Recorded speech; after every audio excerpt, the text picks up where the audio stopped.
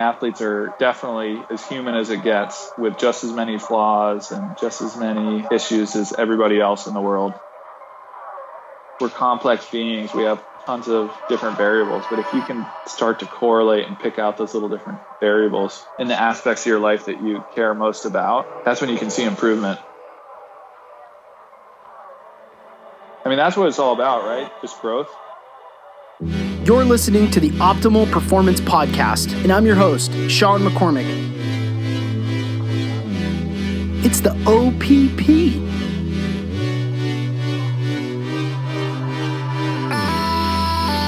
I'm a performance coach, a wellness entrepreneur, a blogger, a speaker, a biohacker, and it's my privilege to bring to you the leading experts in the field of performance. So let's dig right in. You're listening to the Optimal Performance Podcast. The OPP is brought to you by Natural Stacks, makers of 100% natural and open source supplements designed to help you live optimal. For more information on how to build optimal mental and physical performance into your life, go to naturalstacks.com. And I'm going to read a couple of reviews because I think it's cool to share. If you love this episode, if you like this content, which I really hope that you do, I want you to share it with people. Here's a couple of reviews just recently. This one's from Jay Barshop. Sean and his guests provide some incredibly compelling content that's geared to help you take actionable steps to live a healthier, more well-rounded life. Highly recommend listening and subscribing to the Optimal Performance if you want the knowledge and mindsets to improve your body, mind, and spirit and live your best life as a result. Dang, Jay Barshop. Thank you, man. And then also, Manda.la, love the discussion of how plant medicines from across the world are really infiltrating the Western medicine scene, especially from someone who has been, seen, and experienced both sides of the spectrum. Love it. Heart emoji, hands together emoji. Love those emojis. Thank you guys, as always, for submitting these reviews and sharing this with your friends, because this is the whole point, is to provide you guys with awesome content that helps you live optimal. Today's episode is a wide-ranging conversation between myself and Steven Hauschka. And Steve Hauschka, I met when he was in Seattle, playing for the Seattle Seahawks, floating at my float center at Float Seattle. And now he kicks for the Buffalo Bills. And he's got an interesting take on things. He's a very thoughtful guy. He's super interesting. He's also a biohacker. He is always looking for techniques and tips to be his absolute best. And we range from conversations about meditation to the trend of athletes being able to speak their mind more. He talks about some of his favorite techniques for performance, including what's called foundation training and Pilates. He talks about tribalism. We talk about his life after football. And then we talk a little bit about some societal stuff.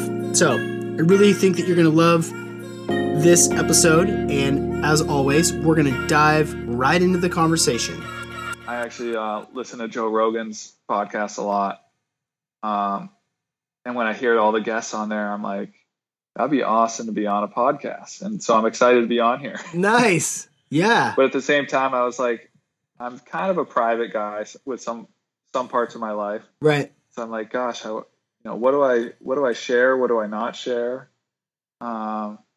It's a tricky thing because you're kind of exposed when you get talking for an hour. For sure. It's not just a 3-minute interview like I'm used to in sports. That is the whole gig with podcasts that make them so interesting, is that it's just an actual conversation, you know? Yeah, it's awesome, but I mean, and then I guess that's the beauty of it too. You really get to know the person and get to see everything. Yeah. Well, I mean, I've been listening to the Joe Rogan podcast he's got 1,000 episodes. I know, it's crazy. Bananas. I don't know how he does it. But he does like 2 or 3 a week. Usually it's 3 a week.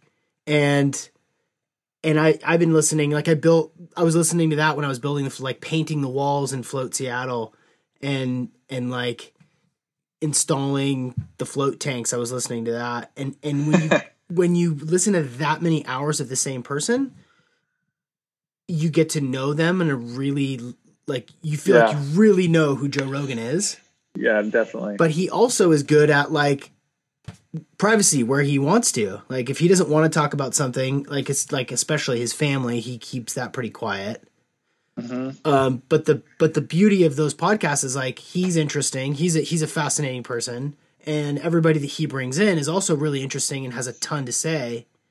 And, totally. And to just listen for 2 hours straight, just a couple of dudes talking about cool stuff. I don't know how he does it. What's your favorite episodes, or some of your favorite guests that he's had on? I really liked. Dude, there's so many. So I really like Graham Hancock. Okay. You know Graham Hancock? Yeah. Someone else told me about that. I'm actually going to grab a pen and paper and write some of these down. Yeah. He wrote, he's been on there, I think, 2 or 3 times. Graham Hancock wrote, oh my goodness, I'm totally blanking. Not Chariots of the Gods. That's Von Daniken. This is, Magicians. Oh my God, it's right here. That's silly. Anyway, Ancient Civilizations. It'll come to me in a second. Ancient Civilizations. That's why I have my laptop, so you can pull it up. I know. Click on that. Find that right here. See, that's the other thing I was worried about, is sounding like an idiot because I didn't. No, I'm not calling you an idiot. But how many people remember everything Joe does there? It's crazy. Right.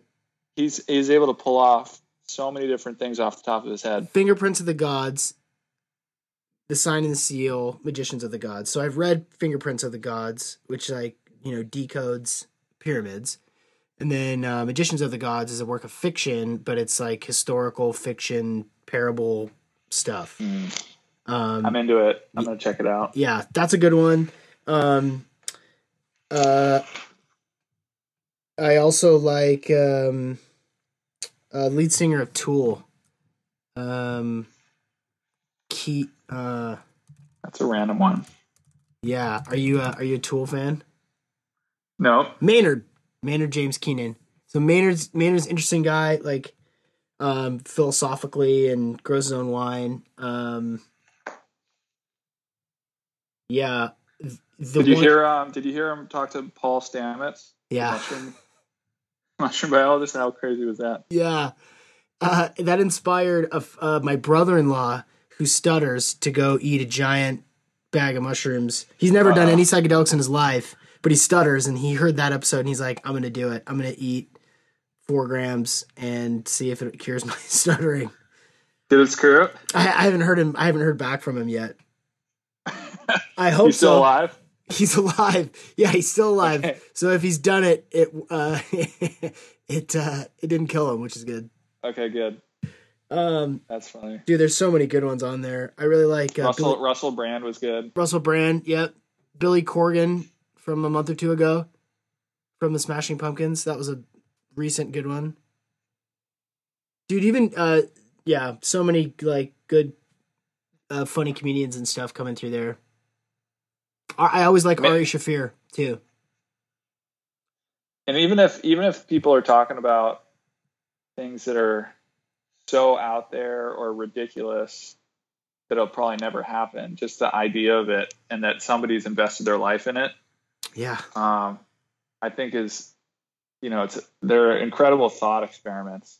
They're like philosophical questions that come up, and I don't know, it makes you think in a way that not many other forms of medium do.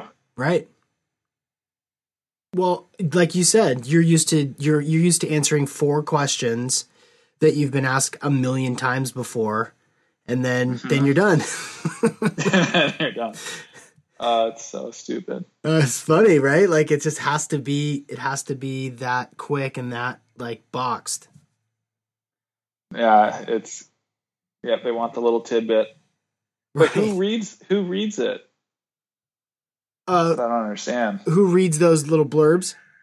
Who reads the blurbs? After making a big kick or something, who reads that? Who reads those blurbs? Right. Is anybody really interested in that? I don't know. Good question. Yeah. Yeah. I'm always more interested in, I think the Players Tribune is a really cool media source. I agree. Just because they get to a deeper level with these athletes, and the athletes write articles themselves and share their experiences. And, for those listening, athletes are definitely as human as it gets, with just as many flaws and just as many issues as everybody else in the world. They get put up on the pedestal. So when you actually get to see a source like the Players Tribune, you get to see that human side of them. Yeah. Pretty cool. Yeah. To be able to speak openly, or as openly as you think that you can, given the fact that millions and millions of people are going to read exactly what you write. But I feel like there's a shift coming, in the way that we consume media, in the way that we understand storytelling, so that outlets like the Players Tribune or blogs by athletes, especially athletes, because you're so visible, right? You're so visible, and you mean so much to so many, such a giant group of people, that they're going to want to hear your opinion about X or Y or Z.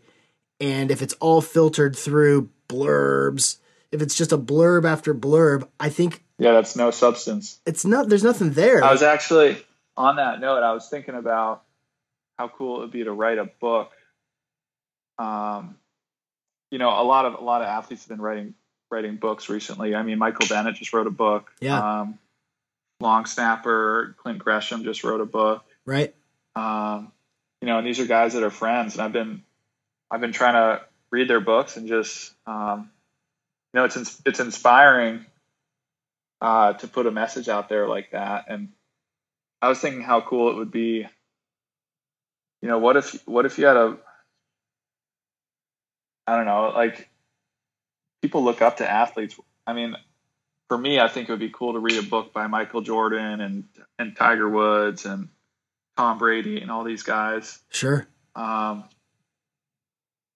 There's so many different angles that athletes have on the world that you just can't get if you have a normal job, because it just gives you a perspective on society and on life, of what's important, and people treat you differently sometimes as an athlete. So, for better or worse, you get to understand people really well.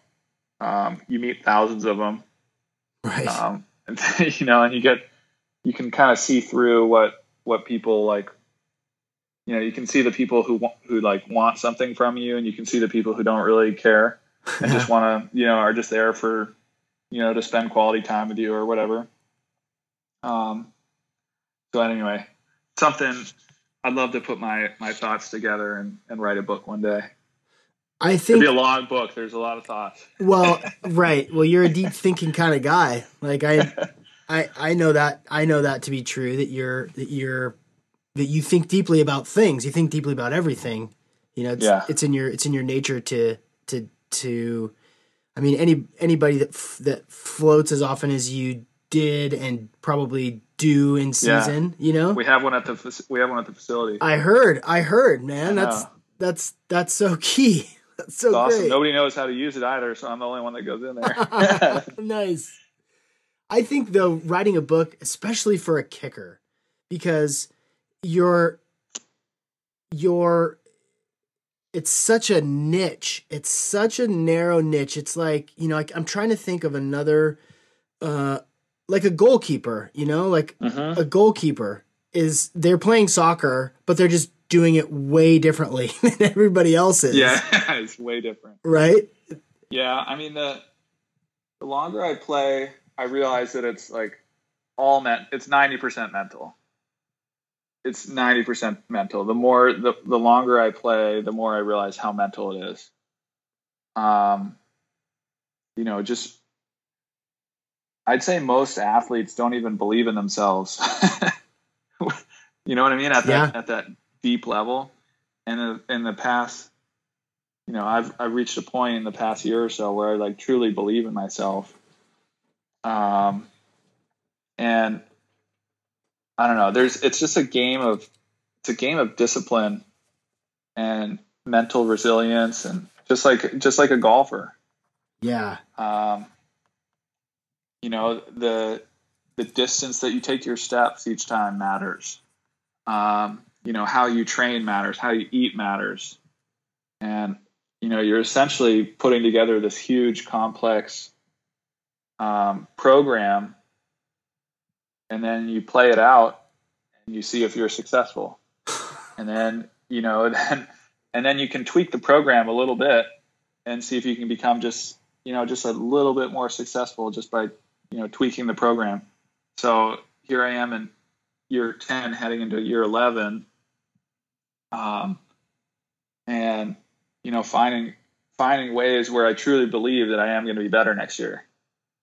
And, I break it down into 3 different areas. I break it down into the physical, the mental, and the technical side of it.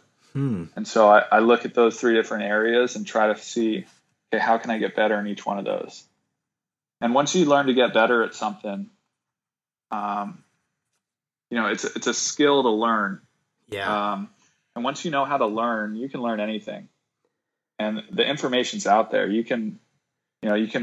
lot of the best information is in books. And I wasn't much of a reader. I was the kid who would just kind of like skim over the books and maybe check out a Cliff Notes or something if I didn't have time. Yeah. In high school.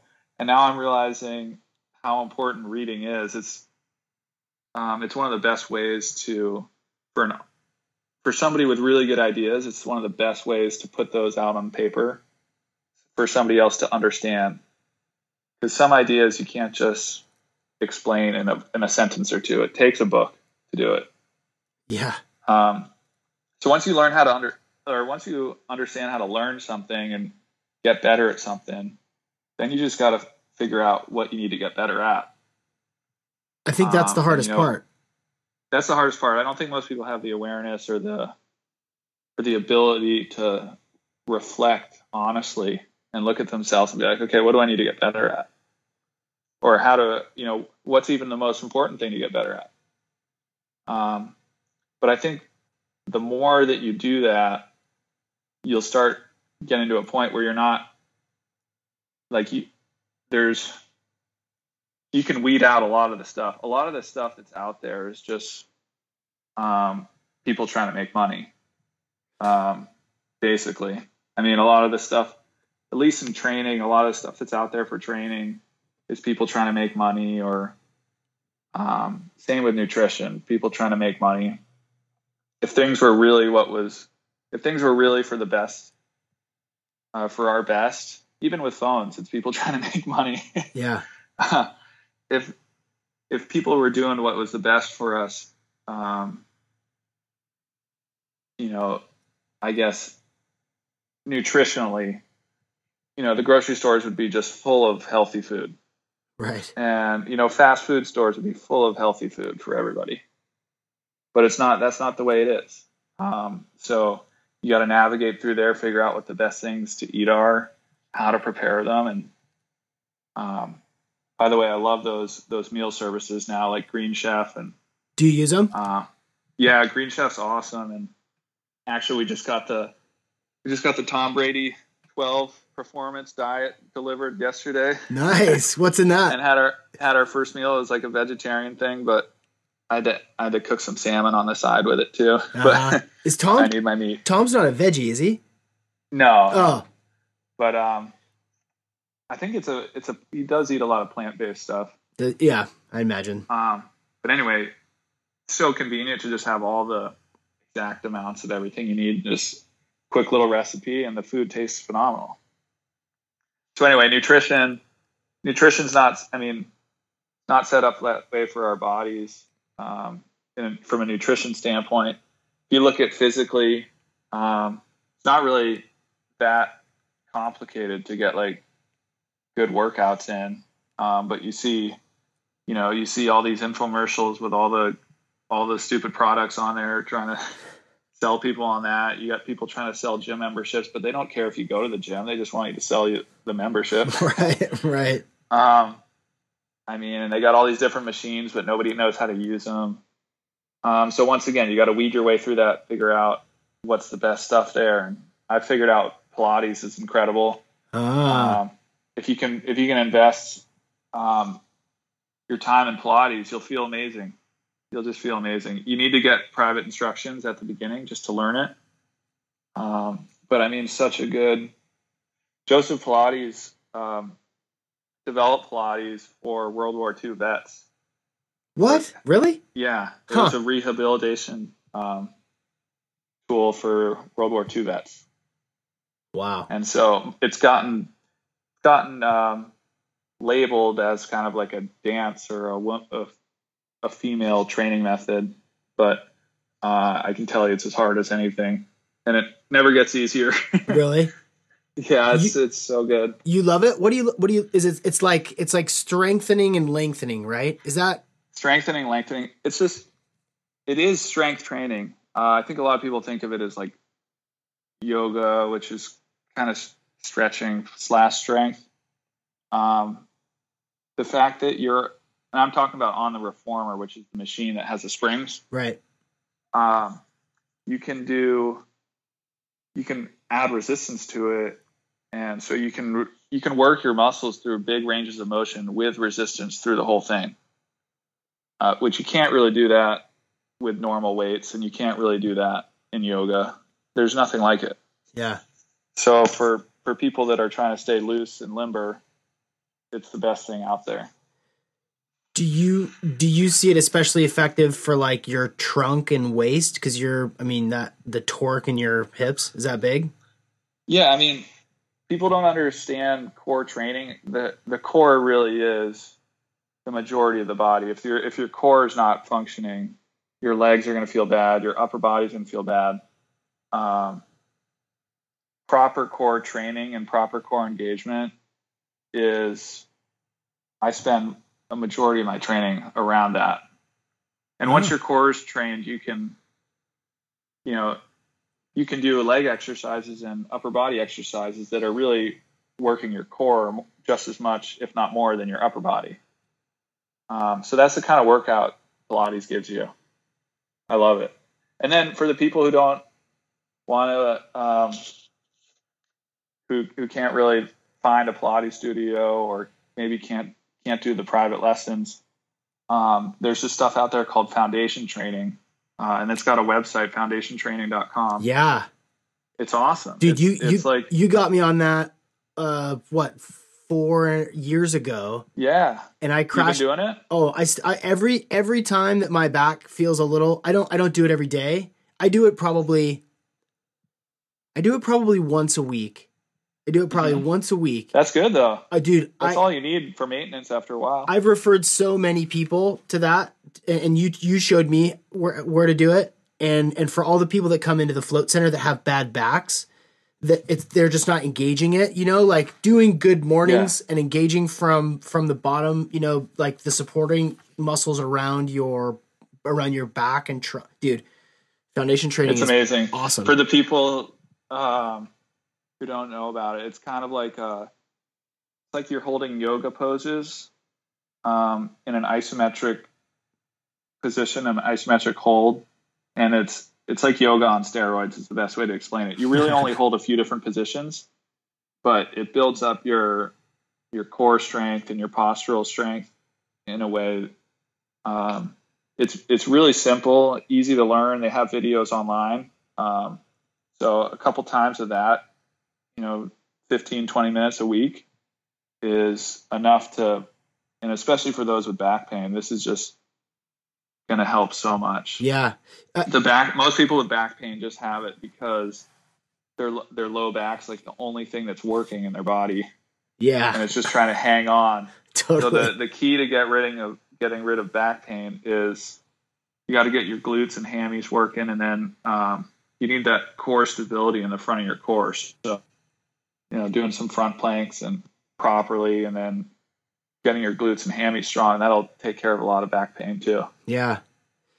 I've done it's funny, like when you do the foundation training and you notice like, oh dude, like my shoulders are down and back, like Yeah. my chin is Your not, chest is tall. my chest is tall, and it's like I don't even feel like sitting down right now. I'm so Yeah. right, like I'm so engaged, and my posture is so good and so upright that to sit down would just be like a waste.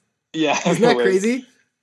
But the beauty of it is it makes me more resilient. So with all the sitting we do, all the traveling we do, it's such a good thing to learn how to do it. You know, even in a couple weeks, you could learn that, and then you have it with you. So if you're traveling on the road, you don't have a gym. Oh, well, I can do some foundation for 20 minutes. And, 20, 30 minutes of foundation is hard, like really hard.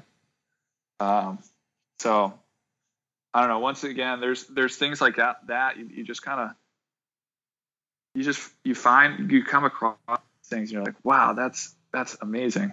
And I was introduced to this by this guy, Tim Brown, who's a chiropractor down here in Newport Beach. And he works with all the top pro surfers, and he finds all the different physical things out there and kind of introduces them to me. And so then I started working with the guy, this trainer named Peter Park, who he developed foundation training. So he was training me, and I just started working with him again a couple of weeks ago, and I feel awesome. Just all the tech, there's so many little minute details in how you're doing each of these things. And so with a top trainer, you feel every single muscle working. It's pretty cool stuff. Do you think of yourself as a detail guy? Oh yeah. and the more I play, like the more detailed I get. And I believe that we all need to be coached up on our technique. Like if you're feeling physical pain, you probably you just need a good trainer to coach you up on stuff, because that's where a lot of it comes from. It's just poor technique. And if you're lifting and you have issues, one of the easiest ways to get injured is to have bad technique and lift a lot. Right. You're just asking for it. So, I mean, even with the foundation technique, I was doing it throughout the season and it just wasn't feeling right. And I was kind of like pinching my hips as I was doing it and irritating stuff. And sure enough, I was like probably 30% off with my technique. So when I got back to working with Peter, we corrected it and I feel good again. So just little things like that. I mean, there's so many, if you can pay attention to all those little things, I mean, we're complex beings. We have tons of different variables, but if you can start to correlate and pick out those little different variables in the aspects of your life that you care most about, that's when you can see improvement. I mean, that's what it's all about, right? Growth. Yeah, absolutely. And for someone like you whose profession is not only demanding on your body, but also really demanding on your mind and your time. Yeah. I would imagine that you've got to be really good at finding details, seeing if they work with you or if they serve you or if they don't, and then just like, okay, on to the next thing. I need to continue to improve, continue to get better. Is this gonna steal a bunch of my time and a bunch of my energy? Yeah. Then I can't do it. I just can't. Yeah, it's true. And then you got to have a foundation, right? And you got to build that foundation strong. And then there's other parts of your life that you can experiment with and see what it's all about. Kind of dip your toe into it and see if that's something that might benefit you. But you also need something that's stable.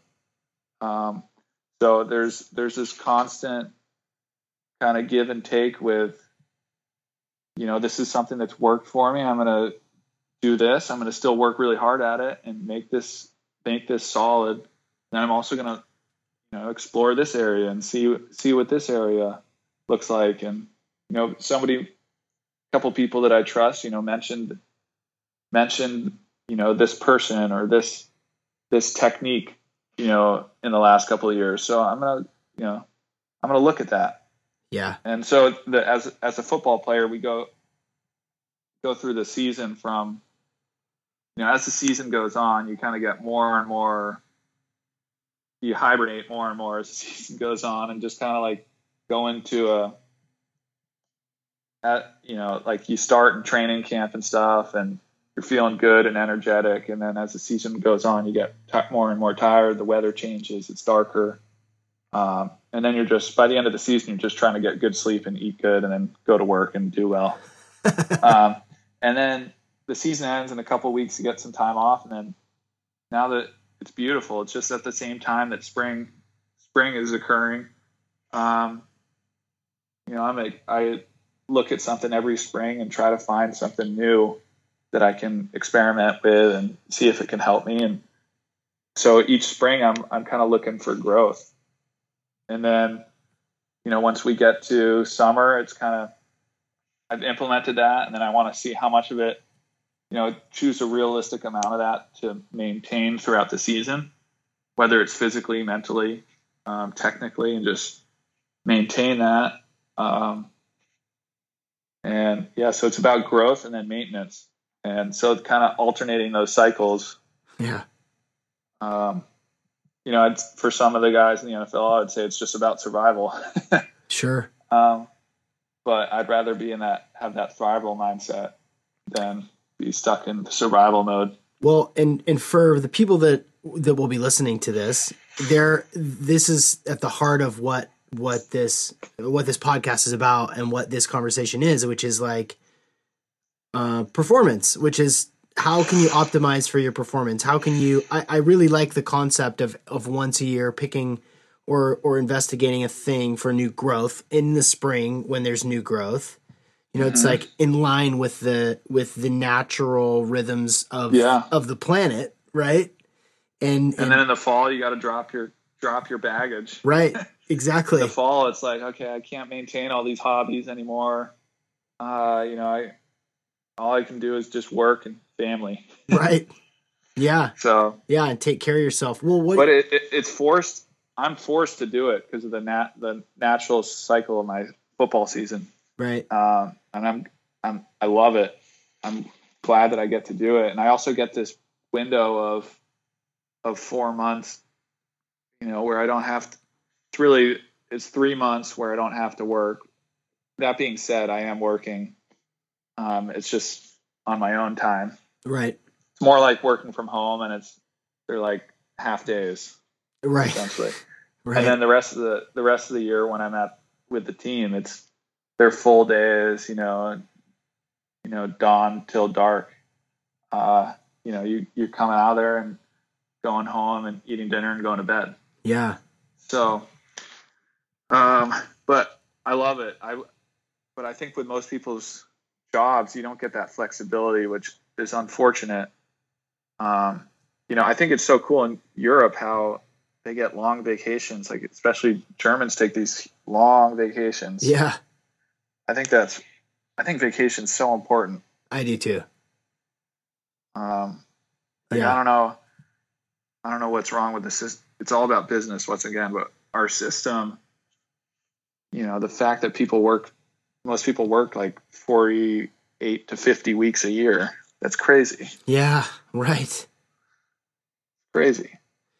Well, even though people are working all year and a lot of people skip their vacations or they're banking their vacations for later or whatever, like there still is opportunities for everybody to continue to dig and to continue to fact find and find resources that help them in their life, whether it's professionally or relationship or whatever. And, as a coach, as a life coach, as a performance coach for a group of people who are varied, everybody the people that continue to grow forward in their life, like look outside to see what can help them. Like what can they learn? What can they apply? Like I want to go back to the point you made about like using this time to find new things. What are those things that you're looking for this spring that you might want to try out going into the next NFL season? Well, part of this spring has been, part of it was a reset for me because I was in Buffalo this past season, and without the team of people that I was used to, I had 6 years of doing it one way in Seattle, and I essentially had to find a new formula for success in Buffalo because I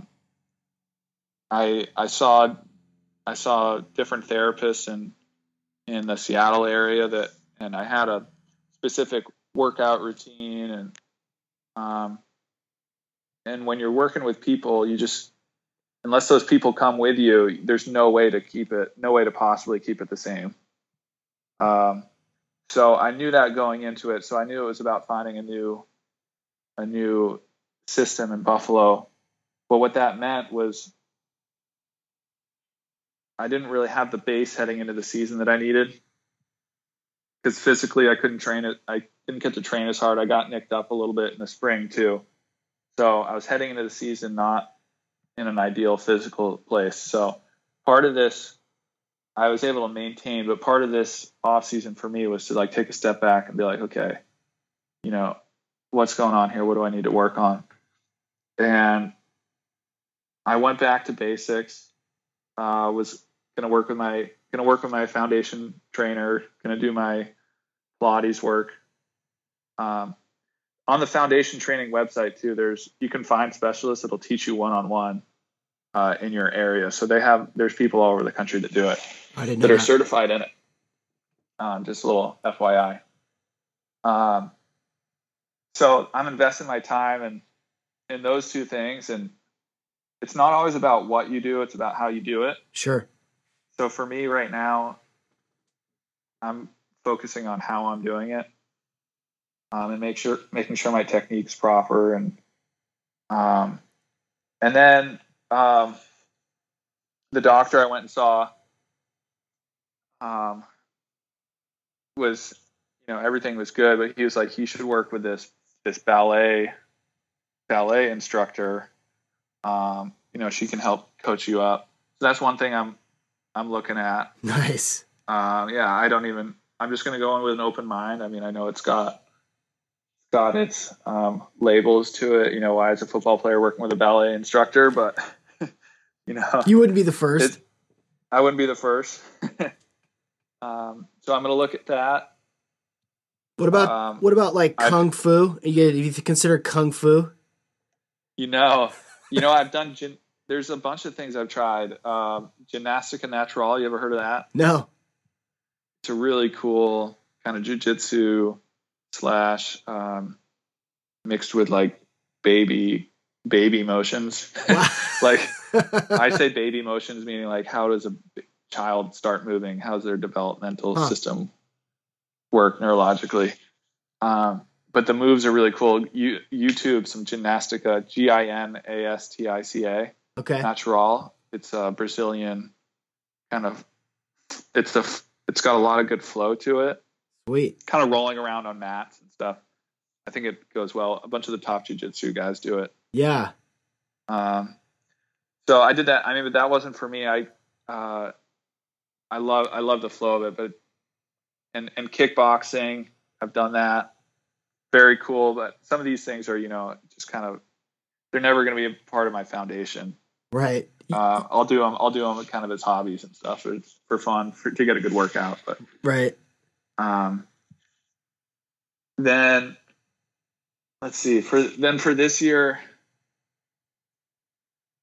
yeah, I'm working with a really good soft tissue therapist too this year. So that's kind of my go-to. So I'm investing in working with really good soft tissue people, and then getting coached up by really good trainers. That's kind of my thing this off season. I know this is going to sound crazy. I got some rollerblades the other day. And I went rollerblading yesterday for the first time in probably, I'm 32. Probably I haven't been rollerblading since 7th or 8th grade. I don't know when was rollerblading cool. I would say never. But. That's still cool, man. What are you talking about? Or it's still cool. People in Seattle are probably like, "What? Yeah, rollerblading is not cool." In Portland, they're definitely saying that. And definitely in Portland, you're right. So anyway, I was like laughing. I was having so much fun. Although going downhill was pretty sketchy. Oh, I'm sure. Yeah, I need to get some pads for sure. And maybe a mouth guard. Yeah, maybe a mouth guard.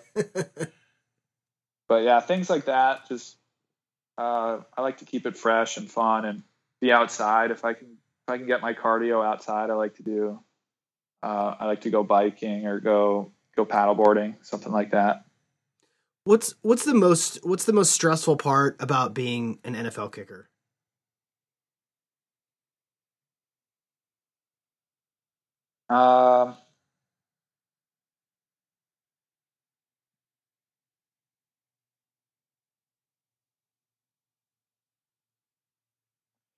I would say that, it's kind of like the fact that anything can happen and going into a game. Because like I said, you put in all the work and you have your program and you're going to do that no matter what, right? But that still doesn't mean there's any guarantees. Yeah. And things can happen that are totally out of your control. And, you're also expected to be perfect. So, I think the combination of those two things, that you're expected to be perfect and that things can happen that are out of your control. Like if you look at the Super Bowl, Gostkowski's I think it was his first field goal or something. It was kind of a weird snap and hold. And, he has to stutter step into it.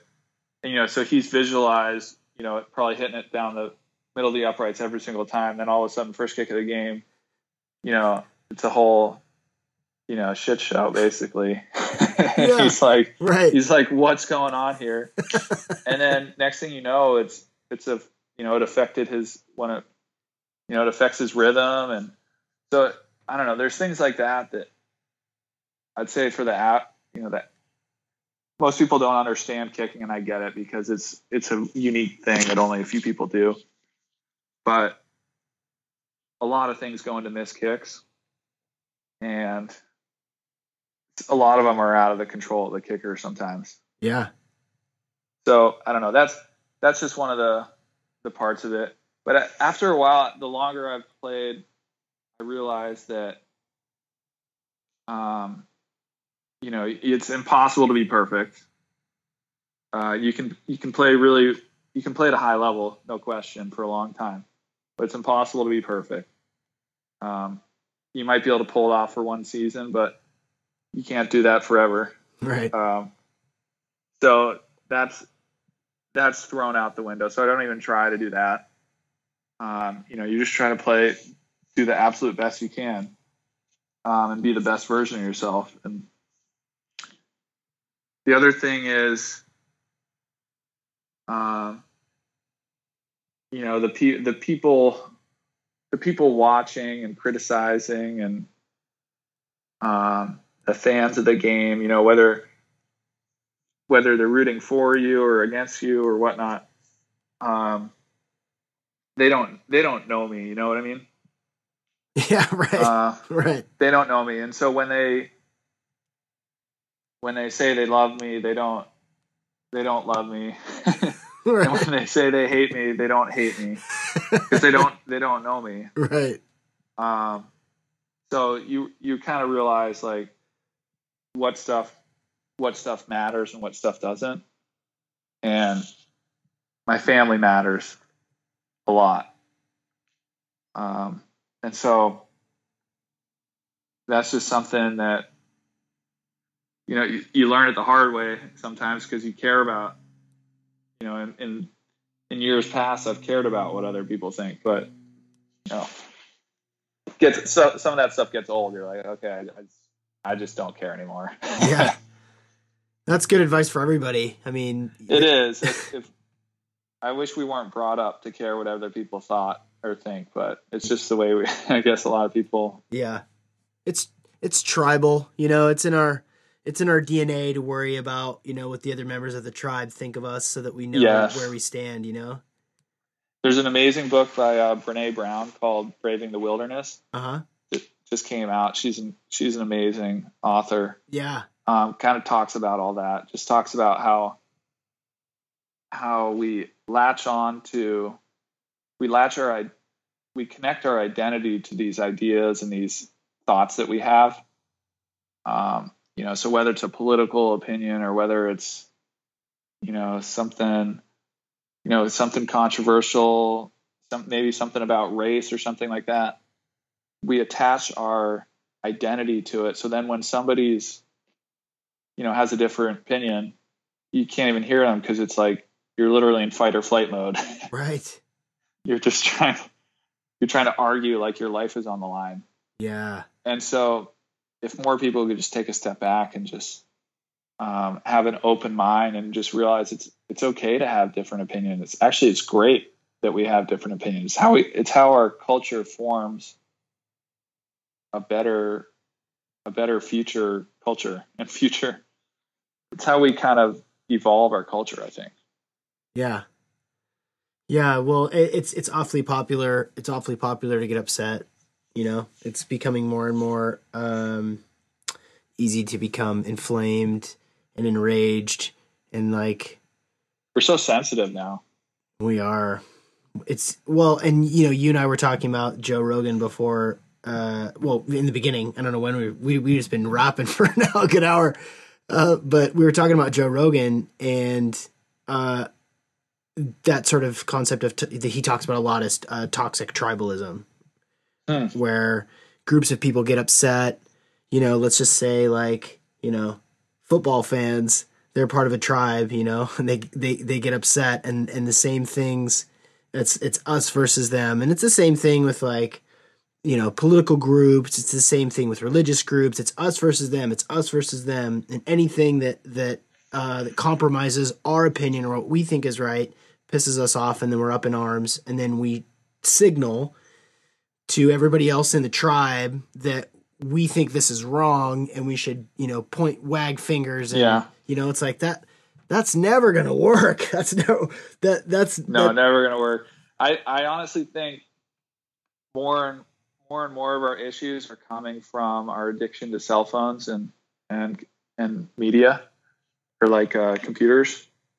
I just think your world is, I listened to a whole thing on this. Your whole world on Facebook is basically a mirror looking back at you. So whatever you believe and think and follow. Right. It's an echo chamber. It's an echo chamber. So you're just seeing the same thing. So you're not going to see, you're just going to think the whole world thinks like you do. Right. Which keeps us even more insulated. Yeah. But yeah, I mean, I really think I've noticed it in the past couple of years. People are more addicted than ever to their cell phones. Even some of my closest, some of the closest people in my life, I watch it, and I do it myself too. And I'm like, what is happening here? Well, I don't know about you. Do you ever get sucked into Instagram looking at complete random stuff? Of course. Yes. Of course. Okay. Yeah. Of so course. When did Instagram turn into this thing where it used to be all about, okay, let's look at my close friends and see what they're up to. And now it's, okay, let's look at complete strangers doing stupid stuff. Yeah. Or let's look at these random players playing golf. Or, for me, once again, talk about an echo chamber. It's just all these things that you think are interesting, just looking right back at you. And you're just staring at them. Like Pilates moves and golf swings. I don't follow any Pilates people, but gosh, Well, I mean, I'm embarrassed by some of the stuff I looked dude, on you held out for a on long Instagram. time. I remember, a couple of years ago, you were still sort of resistant. Yeah, I wasn't even on it. You weren't even on it. You've only been on Instagram for what, a year and a half, if that, maybe longer, maybe Yeah. two. That's I find it hard. I find it hard to. What's the balance of posting on there, not posting on there? What do I post? No one ever teaches you how to do that. No. Well, I mean, you have you could hire somebody. You could hire somebody Yeah. in 4 seconds to help you manage that, right? But Totally. it's not your style to want to have to mess with that, right? No, I do want to get my ideas out there though. Not that they're my ideas. Essentially, they're just kind of sharing ideas that you've heard that are good ideas.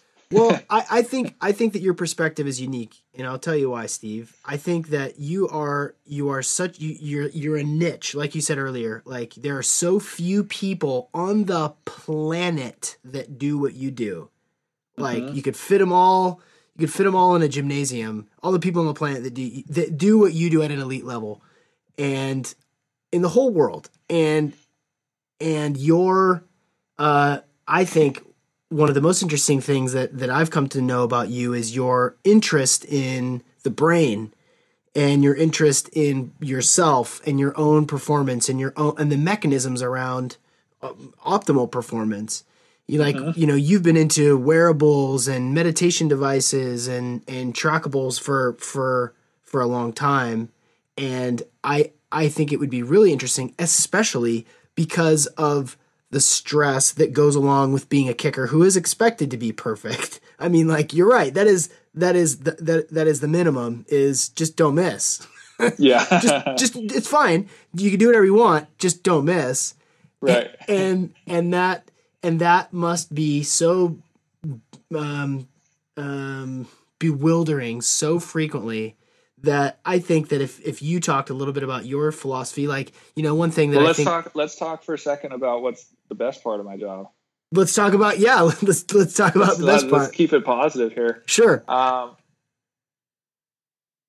There's an amazing ability to spread positivity and spread like good energy from playing on a football team. And when I first got to Seattle in 2011, I mean, the fans liked the football team and stuff. And I think we were 7-9 that first year, but then things kind of escalated. The team started the way we finished that first season was pretty important. We were beating some really good teams. And then the next year, I think we went I forget if we went 10-6 or something, or 12-4. Anyway, the next year we were on fire. We were beating teams like crazy, and the city was starting to feel the momentum building. We ended up losing to Atlanta in the playoffs that year. Uh-huh. But then the next year we went to the Super Bowl and won it. And so just the being part of that made me realize, I have a role on the football team, but the football team has a role in the energy of the city. And I think that there's a huge correlation between the success of the Seahawks and the success of, the expansion and growth of the city of Seattle throughout that same time. Totally.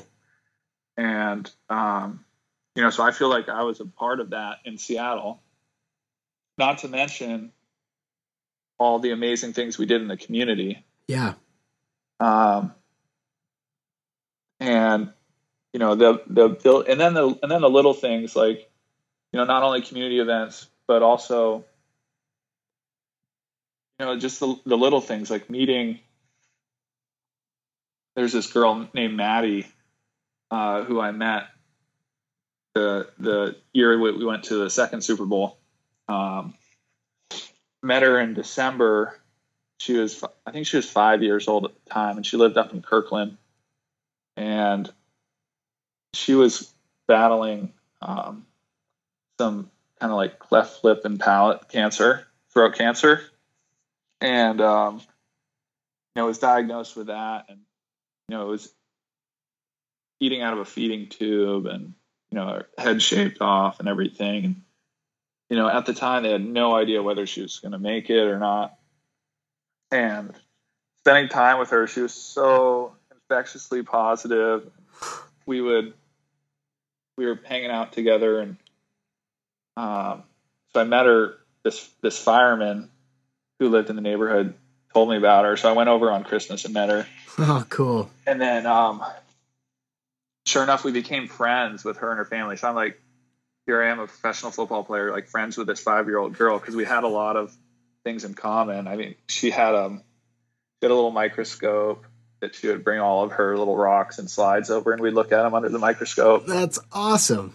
And then, she had, I forget what else, played with her toys, and we did some drawings and stuff. Anyway, in this time when I think I had a tough game, and and then we heading into the playoffs, and then here I am going in to play the Super Bowl in the same place where I had a tough game, and I'm thinking back, I'm like, this little girl Maddie is like fighting for her life, and she's got the most infectiously positive energy, like genuinely positive energy. I'm not kidding. It wasn't like that fake positive but sad deep down. She was like positive through and through. Wow. And just such an inspiring story, such an inspiring thing for me to see. But and then that story got went out a little bit because the media found it and went out to the public, which was great. But just things like that, even the one-on-one interactions are part of that. Basically as a player, you have a role in the community, a big role in the community. And I felt like we were able to do some really good stuff in Seattle, and then going to Buffalo this year. The team hadn't been to the playoffs in 17 years, and sure enough, we make the playoffs. And to see I guess I'd been used to going to the playoffs, but to see the fans, their excitement, it brought me back to when we won the Super Bowl in Seattle. Honestly, that's how excited the fans were just to make the playoffs. Yeah. So, I mean, that's stuff that I know it's just a game, but that's something that these fans and these people in Buffalo they'll carry it through the winter. I mean, it's not easy living in Buffalo in the winter. Sure. It gives people hope, and it gives people positive energy to go live their lives in the best way that they can. Totally. No, absolutely. So that's an excellent explanation of like, well, here's what's awesome about this opportunity that I work my ass off for all the time. I mean, totally. You're right. To be able to have that opportunity to actually touch people, to make them feel good, to shine a light, to to inspire, that's what an honor, right? Yeah. Plus, regardless of how you feel about the race stuff, or regardless of your opinion, the football players are some of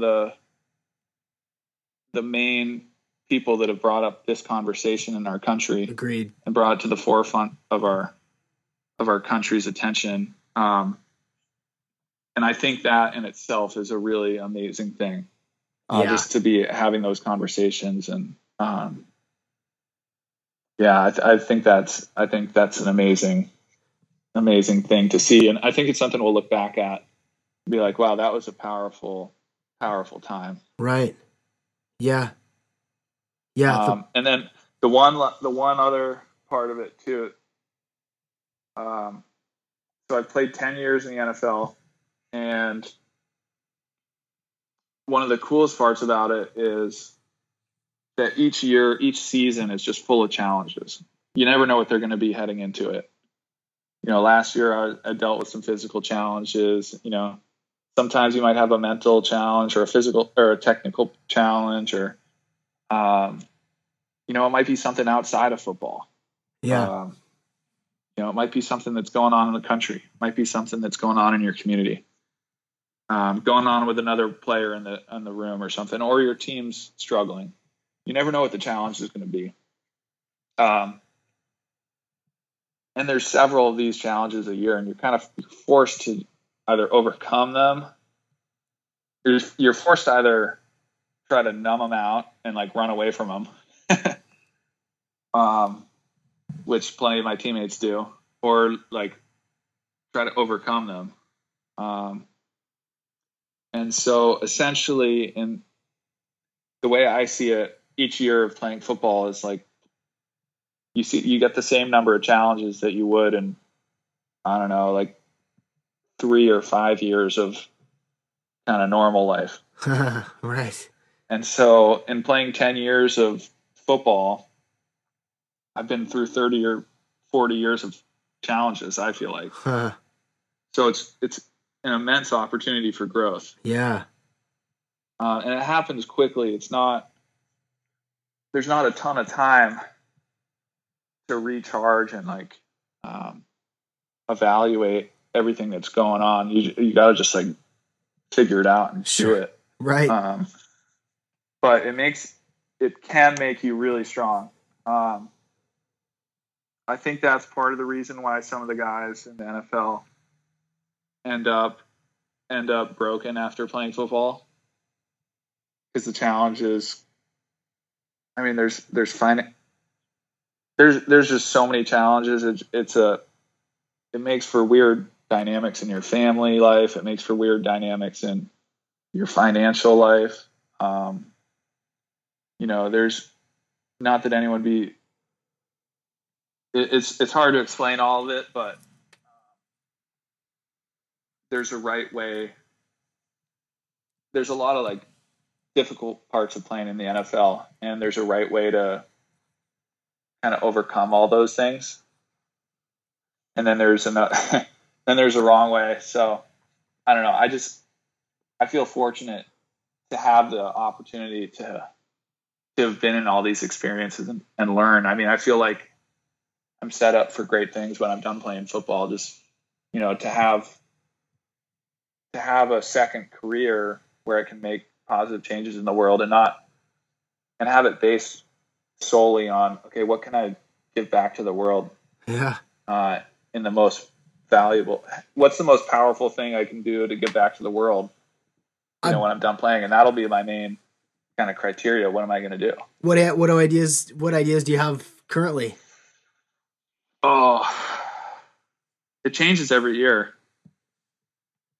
Have you thought about science or medicine or anything like that? Yeah, I mean, I part of it is I've like acquired all these kind of skills, and I guess you'd call it the physical part of the body and the mental part of the body. Just I know a lot about the body and how it functions, not as much as some other body professionals, but from working with these people that are the best in their field, I've learned a lot from them. I feel like that's something that I could go into. Cool. I think I'm a connector, though. I find good ideas, I try them out, I believe in them, or I don't, and then I can spread those ideas. Yeah. To the masses. I feel like that's sort of my role, because there's a lot of smart people out there that have written a lot of good things, but they don't necessarily get out to the public. Yeah. And I do have a microphone, I guess, or a loudspeaker of being an NFL player. So that's one potential avenue. I don't know. I've got so many views on the world and what's going on. I still need some time to figure it all out before, like, I want to take it all together and then figure out what's my best angle here, and then approach it that way. Or maybe something will come into my lap, and it's like, well, here's your best angle for you. Here, you just do it. Right. Yeah. I don't know. Maybe it'll be like that, but well, I feel like more than ever, and part of it's Twitter's different because it enables mass, immediate, instantaneous communication, but it also has become like an arena for like negativity, sort of like it's super, it feels, for somebody like me who's on Twitter some, but I really kind of stay away because it feels so toxic. But even above and beyond that, like I feel like it's more okay now than it has been maybe ever for athletes to have like an actual opinion or a point of view. Or like you said, like a megaphone, a blog, or, entrepreneurship or advocacy or stuff like that. I feel like it's probably more okay now than it has been. Like we mentioned, the Players Tribune, where you can actually have something to say, something that may institute change, that may help people or may help people think in a new way. I would be interested to see where you go, what you come up with, because I know how curious you are, right? So curious. Sometimes I'm overzealous. I lack, like, sometimes less is more too. But I have so many interests in the world. I feel like I could just, I'd be happy learning about everything, but at some point you got to figure out what you want to do and make sure you have enough time to do it. I don't know, but there's so many things out there. I guess the world's changing so fast too. I don't think it was always like this. I don't think it was.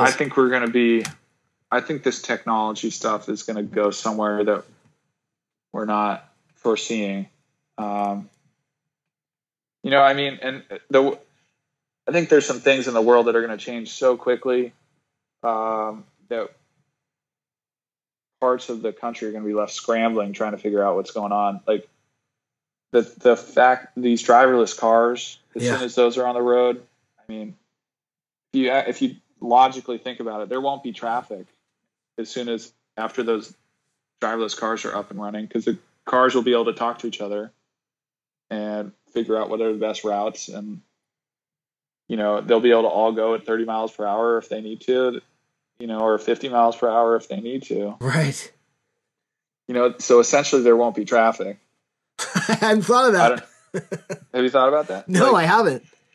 Think about it. I don't see why there would be traffic. Yeah, if every vehicle is coordinated with the other and say, okay, in order to optimize the speed at which we're all driving, you slow, I'll go. Okay, now, I didn't think about. And not only that, but you'll be able to open up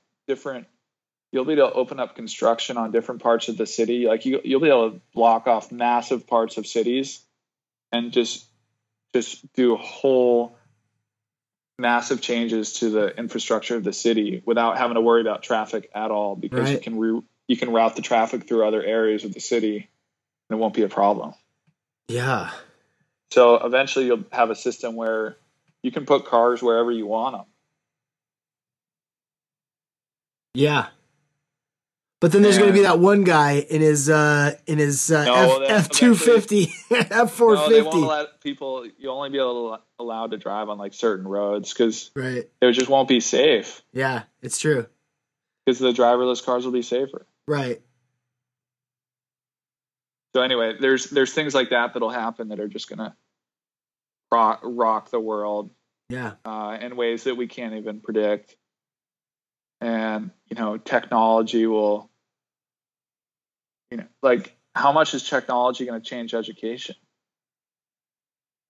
Like, we already have a lack of good, like, high quality teachers because they're not. I think teachers are amazing, and but I don't think that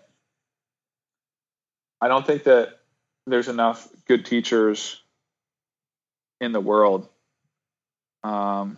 for for a lot of different reasons. It's not incentivized. It's not right. Teachers aren't given a whole lot of time to train. They're not paid well enough to like invest in themselves. All these different things going on. There's not enough money in the public school systems to train the teachers. I mean, that being said, I think that you could have used technology to have one good teacher's lessons get out to the entire country or the entire world. Right. And with virtual reality and stuff like that, I mean, man. Kids might not even have to go to college. Right. Or, you'll need the social aspect of it, but yeah, you can go like in a virtual world and like attend the signing of the Declaration of Independence, Yeah, totally. Killer. Yeah, for sure. I mean, there's all types of things like that. There's like, where is this world going? I think at the end of the day, we just need more people need to be aware, because if people are aware, they'll pass that on to other people, and they'll make good decisions, and they'll have the best interest of humanity in mind if people are aware. Yeah. If we let the business machine take over and technology take over, we're just going to lose ourselves. Yeah. Yeah. I think you could look at it a couple of different ways, that hopefully it's going to help empower us for the good, and not make it harder for us to thrive and to have peace and love, Totally. Yeah. A friend of mine was just telling me about, there's a headset that you can wear that like it's AR. So it provides you with a new environment, and it's tactile. So you're walking around with the headset on, you're touching stuff, but you feel like you're in another, like it's so real. Really? It feels like you're in another environment, and you can like you could be on the moon. Like it could feel like you're being on the moon. Like, why would you leave that? Why would you ever take the thing off? Wouldn't you want to continue swimming at the bottom of the ocean and like,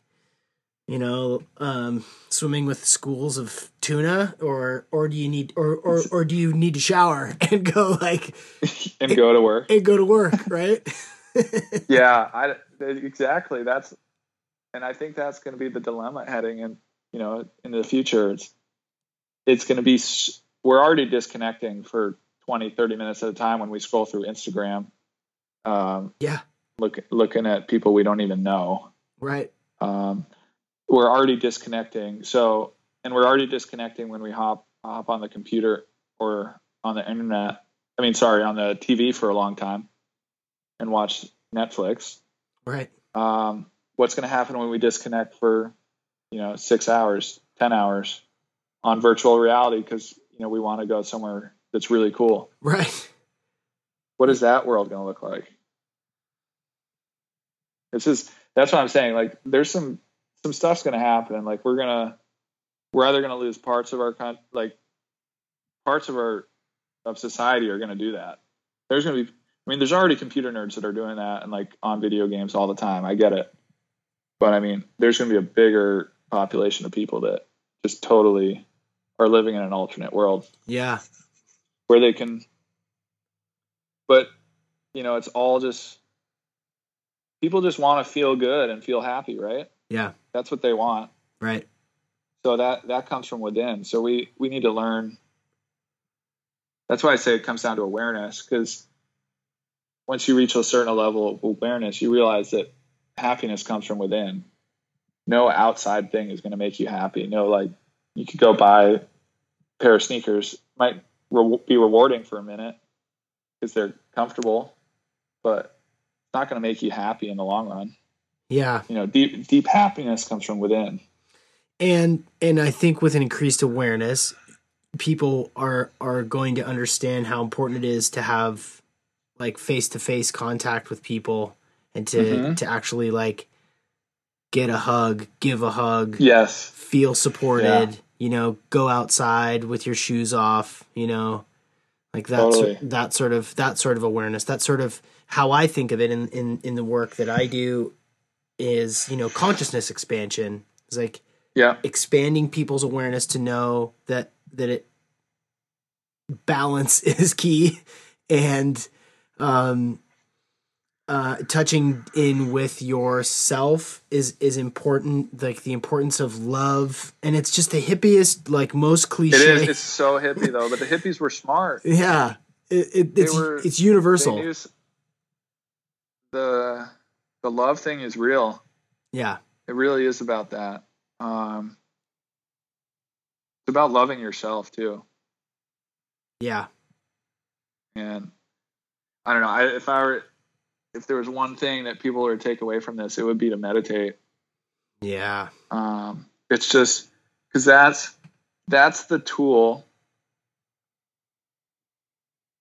There's just a constant flow of information into our lives. There's a constant flow of thought,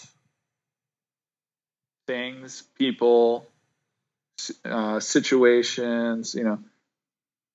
There's way too much for the brain to handle.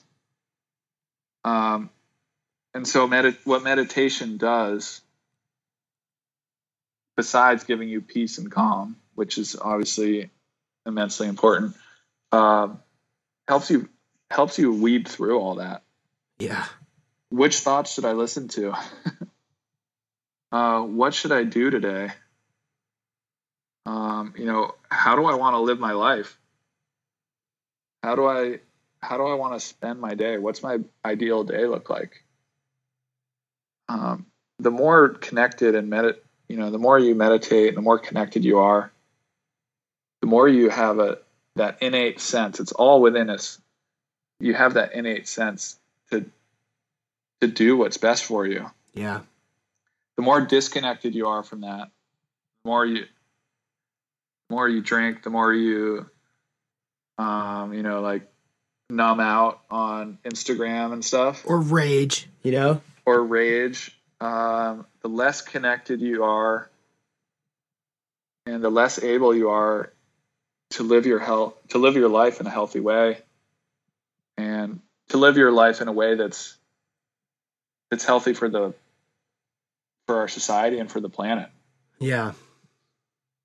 The way I see it. So essentially, meditating is like this superpower that nobody does, but everybody should. Right. And it takes a little while of doing it to realize why it's even important.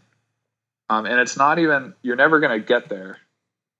I think you're never going to get to, there's no like end goal. Like, oh, I won, I'm done. I received total consciousness. I'm done meditating now. I received it. I'm done. No, you just keep going at it. Keep it. That's why they call it a practice. Just do it for 10 minutes a day. There's calm.com, which is a good app, or Headspace. That's a great way to get started. Just check out your app store. Yeah. How did you get started? And the thing is, it doesn't pay off. Like same with floating. Yeah. Floating is like meditation on steroids. And it's funny because you start doing it and you get a little bit of payoff, but the real payoff comes down the road. And when you look back in hindsight, you're like, oh, that came from all that meditation I did the last couple of years. Right. That's when you really get your breakthroughs. Yeah, when you understand that a good idea can be traced all the way back to a float session, or when you're in an argument with somebody and you think about losing your cool and getting fired up, and you're like, no, it's okay. I can just relax. I know how to relax. I know what that feeling is in my body, where my body's relaxed and my brain is relaxed. I'll just go to that spot. Yeah, I think. Well, it's the key to happiness. It is to be able to choose how you respond to everything. Period. And to choose how to live your life instead of just doing what you grew up thinking. We're patterned with all these things that we see growing up as kids. Right. Whether coming from our parents or society or TV, all these things pattern us, and It's not until I was my late 20s that I was like, wait, why am I doing this again? And a lot of that comes from meditation. So, you take control of your life and you can live it however you want. Yeah, man. You can literally do whatever you want, but you just got to meditate to figure it out. And you got to do it like consistently. Do you, tell me a little bit about your meditation practice. What does it look like?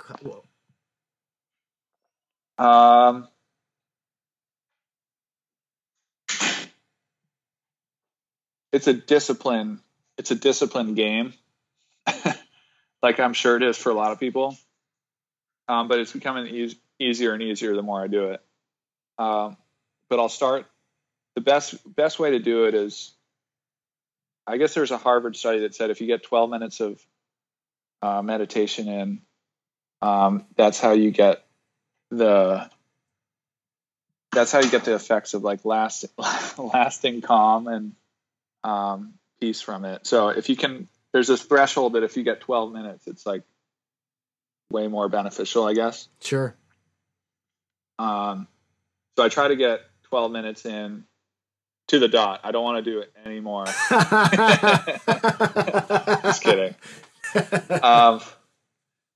Yeah, so I'll do 12 minutes, like first thing try to do it first thing in the morning before the kid wakes up. Once he wakes up, then it's kind of starts this 2-hour window of just feed him, wash him, I'll do all this stuff. So if I can get it in before then, it makes my day a lot calmer and more grounded. Yeah. And I just start out. There's this technique. If you put your finger over your right nostril, just hold down your right nostril and breathe through your left nostril. That's calms your whole that'd be parasympathetic system. Yeah. So very calming and it just you won't have many thoughts at all when you're doing that. So if you can do that I do that for about 5 minutes of it. And then, I do try to ask my intuition if there's anything I need to know for the day. Which is kind of a weird thing to do, but it's really helpful. It's kind of just like a general idea of like how to live your day. Yeah. And like what's important to do that day. So some days it might just be about living kind of like a heart-centered day. Living in empathy and living in peace and love and, giving to others. And, loving myself too. So, a lot of that stuff comes up the more you start to meditate. So I think we all have this part of us. I think all humans have this part of us that's kind of connected with that knowledge that's how life is supposed to be lit. Yeah. Yeah. And I think it's all there, but everybody sounds like hippies, I guess. until you find it yourself. So once you find it yourself, you're like, yeah, that is so true. Right. Love and free will. It's a universal truth. And I think there are some other universal truths that also help you live the type of life that you want, like gratitude, like forgiveness, totally. Inspiration, like these sorts of things that like add to each of our lives. They're choices, and you and I both agree, and I think a lot of people that are listening are going to agree. You're right. Like when I'm still and quiet, when I'm meditating, when I have a time away from push notifications and Game of Thrones, when I'm just sitting quietly, just listening to my breath and asking myself, like, what's important to me? What should I pay attention to? You'll get an answer. You will. You'll get a reply that will Especially help you. If you ask yourself. Right. Sometimes asking yourself you'll get an immediate answer. It gives you a lot of clarity. Yeah. What's my purpose, or what's my goal for today, or something. Yeah. Asking yourself a question most of the time gives a pretty immediate answer. Right. Like whatever the first thing that come up is.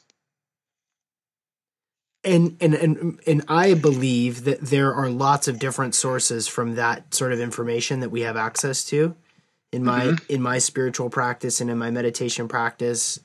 Sometimes that's coming from your higher self or your future self. Sometimes that's coming from the collective unconscious, the sort of Jungian, vibration of understanding and truth between us human beings. Sometimes it can be coming from your ancestors. Sometimes it can be coming from your spirit guides. Sometimes it can be coming from just what you may want to call like your intuition. But those sorts of questions are worth asking all the time. Like every day, asking yourself, what do I need to know? What do I need to see? How should I be today? Like that's living an inspired life, asking those questions and trying to live on that path. Yeah, and whether, however you look at it, so if some of that went over people's heads, like how could we possibly get information from our ancestors? If you think about it, we are our ancestors. Yeah. We are our ancestors. Literally, their DNA is in us. Right. Their information is in us. And a lot of the life lessons and who knows what information is in us anyway, but, we learn stuff from our parents, and we essentially are our parents. And so, I don't know, all that information is in us, and there's countless other types of information in us. Whether, and even as simple as, okay, I should probably be afraid of that lion. Yeah. That's information that we just innately know. There's other information that, we're not as connected with, but if you meditate, you can find it. Yeah. And so I don't know, that's the thing too. There's so many tools. Like once you start meditation, you can actually, and once you get deep in there, you can find, there's a lot of information in there. If you like creative information too, if you're an inventor or an artist or something, or, supposed to be coming up with ideas at your work, you definitely need to be meditating, because that's where all the most creative stuff comes from. Totally.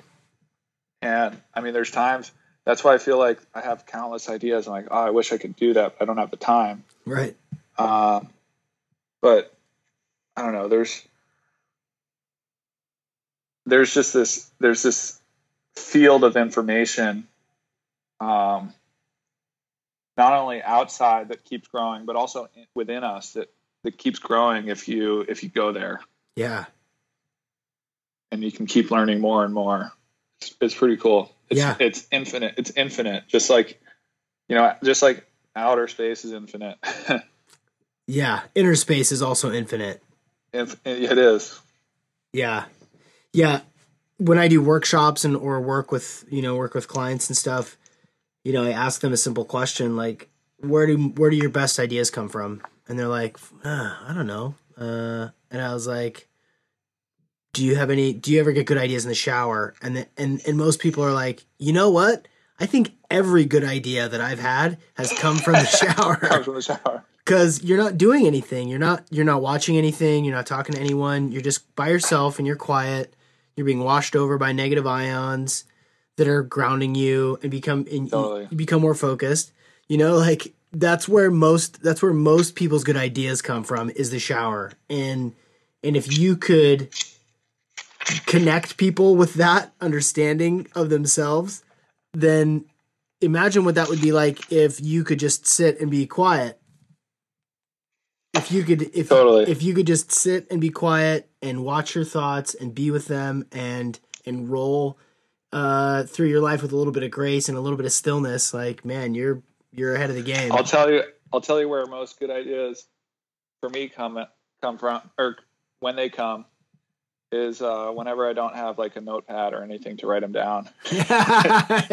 Totally. You know? Yeah. It's like, okay, how far away are you from a notepad or anything that you'll be able to remember this with? Yeah, exactly. Okay, here it is. Here's the secret to everything. Here's the secret. Well, oh man, I appreciate, I don't want to take up any more of your time, man. I appreciate you sitting down. This has been such a fun opportunity just to sit and talk about performance and culture and the brain and the body, and I really appreciate it. When the book is ready, yeah, when the podcast is ready, whatever you've got, if there's any charitable organizations or anything, if there's anybody that we can draw attention to, that we can point our listeners towards, let me know now, or we can follow up and put it in the show notes. Nice. Well, check me out for now. Check me out on Instagram, Stephen Hauschka 4, STEPHEN, Hauschka, HAUSCHKA 4. I'm going to start trying to post some cooler stuff on there, like more inspirational stuff. We'll see. Nice. I don't know. I'm full of ideas, not as good with the follow through sometimes, but hopefully get something going. I'm sure it's just a matter of time. Just a matter of time. Yep. That's everything, right? That's right. All right, Steve. Thanks for joining us on this episode of the OPP, man. See ya. Sounds good. Take care, Sean.